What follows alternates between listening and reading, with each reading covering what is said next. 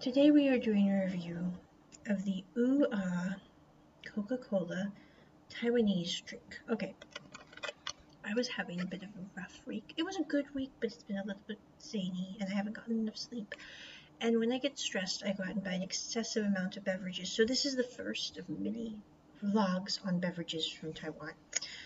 Plus I'm a little stressed because I'm getting ready to go to another country and it's like, I'm a hobbit, even though I travel right now, so I really have to kind of gear up mentally, and tasty beverages help.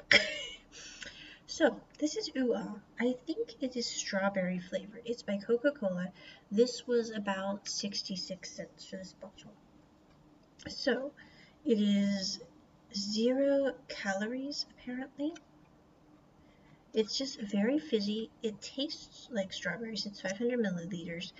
And I would say I like the flavor, although it's a little too sweet for me, even though there's no sugar in it. I don't know what they put in instead because it's all in Mandarin. So anyway, but I would give this probably a 7 out of 10. It's very refreshing.